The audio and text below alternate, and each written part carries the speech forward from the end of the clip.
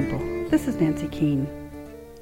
If you build your house far enough away from trouble, then trouble will never find you. Henry Smith's father has said that so often that everyone believes it. But is it true? The Smiths have lived in a mansion on the North Shore of Massachusetts for years. The family has actually owned the property for over 300 years, and trouble has never visited. Until that night.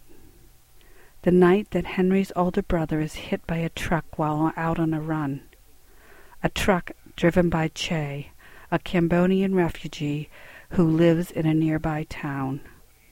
The locals are incensed, and tensions between the two towns rise. And things don't get any better when Che is not sent to jail.